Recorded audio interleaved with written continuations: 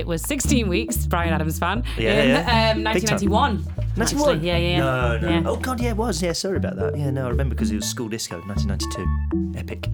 Wet. 14 weeks, 1994. Any others? Well, you need to ask me. Come on. Oh, Celine Dion. I bet that was one, wasn't it? My Heart Will Go On. Yeah, that's 10 weeks, 1997. Oh, my God. Do you actually know this? No, I made up the last one, but I did know. Hello, my name is Kirsty Stiles and welcome to the Weekly Economics Podcast, brought to you by the New Economics Foundation. I'm here with James Meadway, Senior Economist here at NEF, where this week we're delving into the Queen's speech to take a look at the government's plans on tax. Queen and the Duke of Edinburgh making their way through the Royal Gallery towards the Prince's Chamber and then into the chamber of the House of Lords itself. And do you always, Patrick, tune in and listen to the Queen's speech or watch her on the television? Do you watch the pomp and ceremony of the opening? I certainly do. I'm a royalist. I certainly do. So. Good for you. Legislation will be brought forward to ensure there are no rises in income tax rates, value-added tax or national insurance for the next 5 years. We've made the choice that we'll make savings in public spending in order to keep taxes down. That's the right choice, and it was backed by the British people in the election. The last Parliament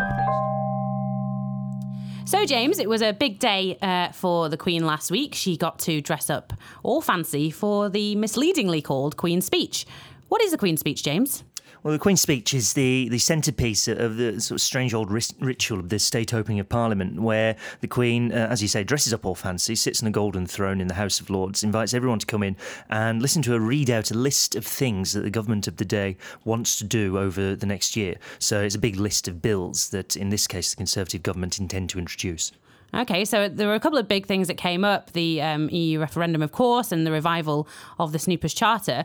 But what specific economic policies were outlined in the Queen's speech? Well, there's a few of them. It's slightly vague because it's quite a short speech and they can't say too much about any of this. But there's a freeze on some kinds of benefits. So working age benefits, tax credits and child benefits are going to be frozen. They're not going to increase those for 2 years from April 2016.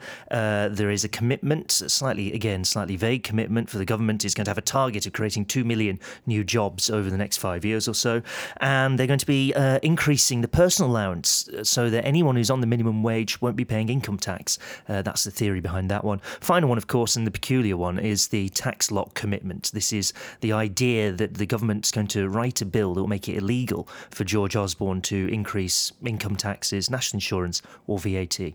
OK, so one of the ones that you've mentioned there obviously is the raising of the personal tax allowance, and the government has tried to emphasise how this is going to be helping the poorest in society.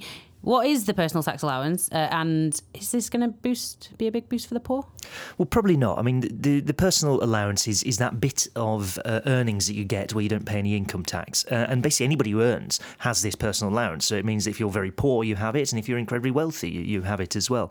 It's just that chunk of your income that you don't pay any taxes on, which means at the minute there's about 5 million people who don't already pay any income tax because they're not earning enough. The last government raised the personal allowance a fair bit. This one is saying they want to increase it from, it'll be about £11,000 next year, up to be about probably £13,000 or thereabouts, to get anybody who's on the minimum wage out of paying any taxes at all. But that's a very, very small section of people who benefit from that particular move in terms of not paying any tax.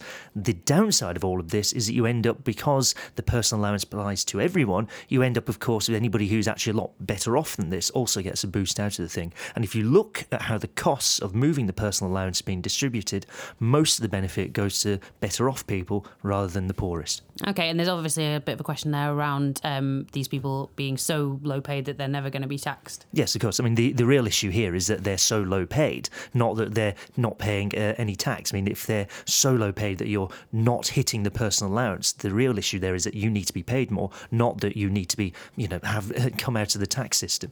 So another one, one of the specific bills that they've outlined is the National Insurance Contributions and Finance Bill, a personal favourite of mine. In it contains a pledge to make it illegal for the Chancellor to raise taxes, as you just said.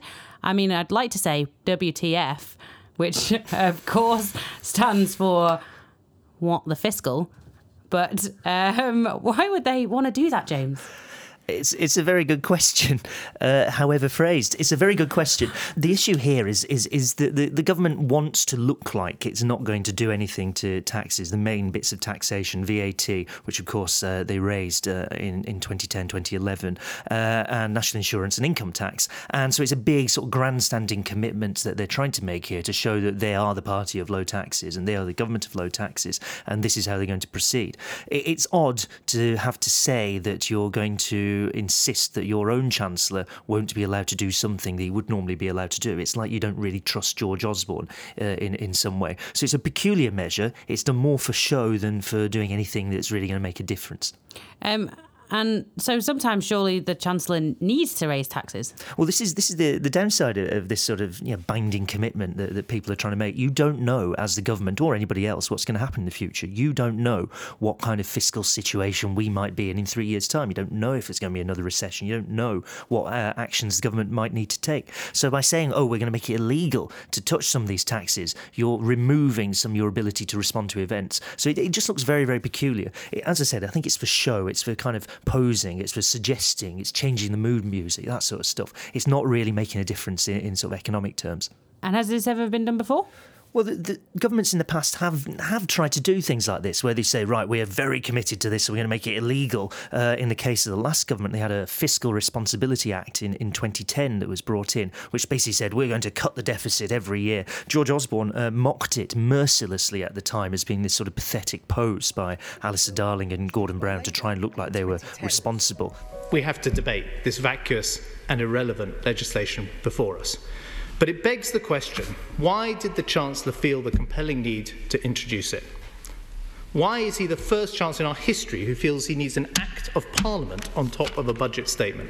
And there are only two explanations. Either he doesn't trust himself to secure sound public finances, or he knows the public doesn't trust him to secure them. And of course he repealed it, and the government repealed it once, the coalition government repealed it once they got into power. So there ain't no such thing as binding? Well, there's no such thing as binding because really the government can still do more or less whatever it wants. It can repeal an act that it's previously made. It can probably find a way, unless there's some sanctions built into this proposed bill, it can probably find a way to get around it even without repealing the law. So I think it's opposed. I don't think it's something to be taken too seriously. OK, so it's likely that George Osborne could break his own law? Well, it's possible. I wouldn't say it was likely, but it's certainly possible. You can imagine some circumstances where there's serious deterioration in how much money he's getting in from some source, so he decides to put up VAT. I mean, this is sort of plausible. This is kind of what he did last time round, so it's at least plausible this could happen this time round. OK, so our buddies over at the right-wing think tank, big shout out to the Adam Smith Institute, were celebrating at the weekend their hashtag Tax Freedom Day. Can you explain what these guys are shouting about, and should we be celebrating too?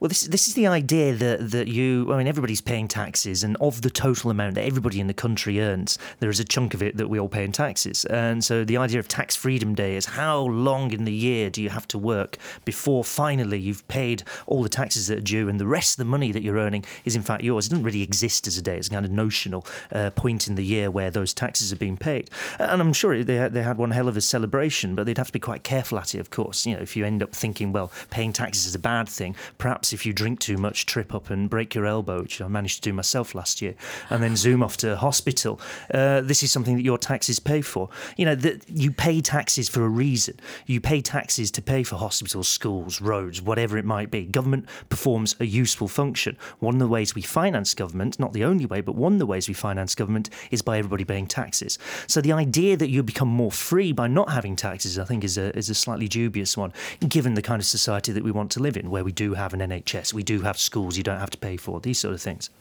I feel like this calls for the launch of the very first weekly economics podcast counter-campaign, hashtag proud to pay my taxes. You in, James? I think so. I think I can sign up to that. OK, and now you're jetting off on the Eurostar, so we'll let you go. Thank you very much, James. Thank you.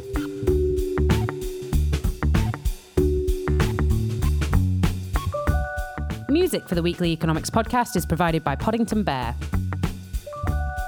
We'll be back at the same time next week.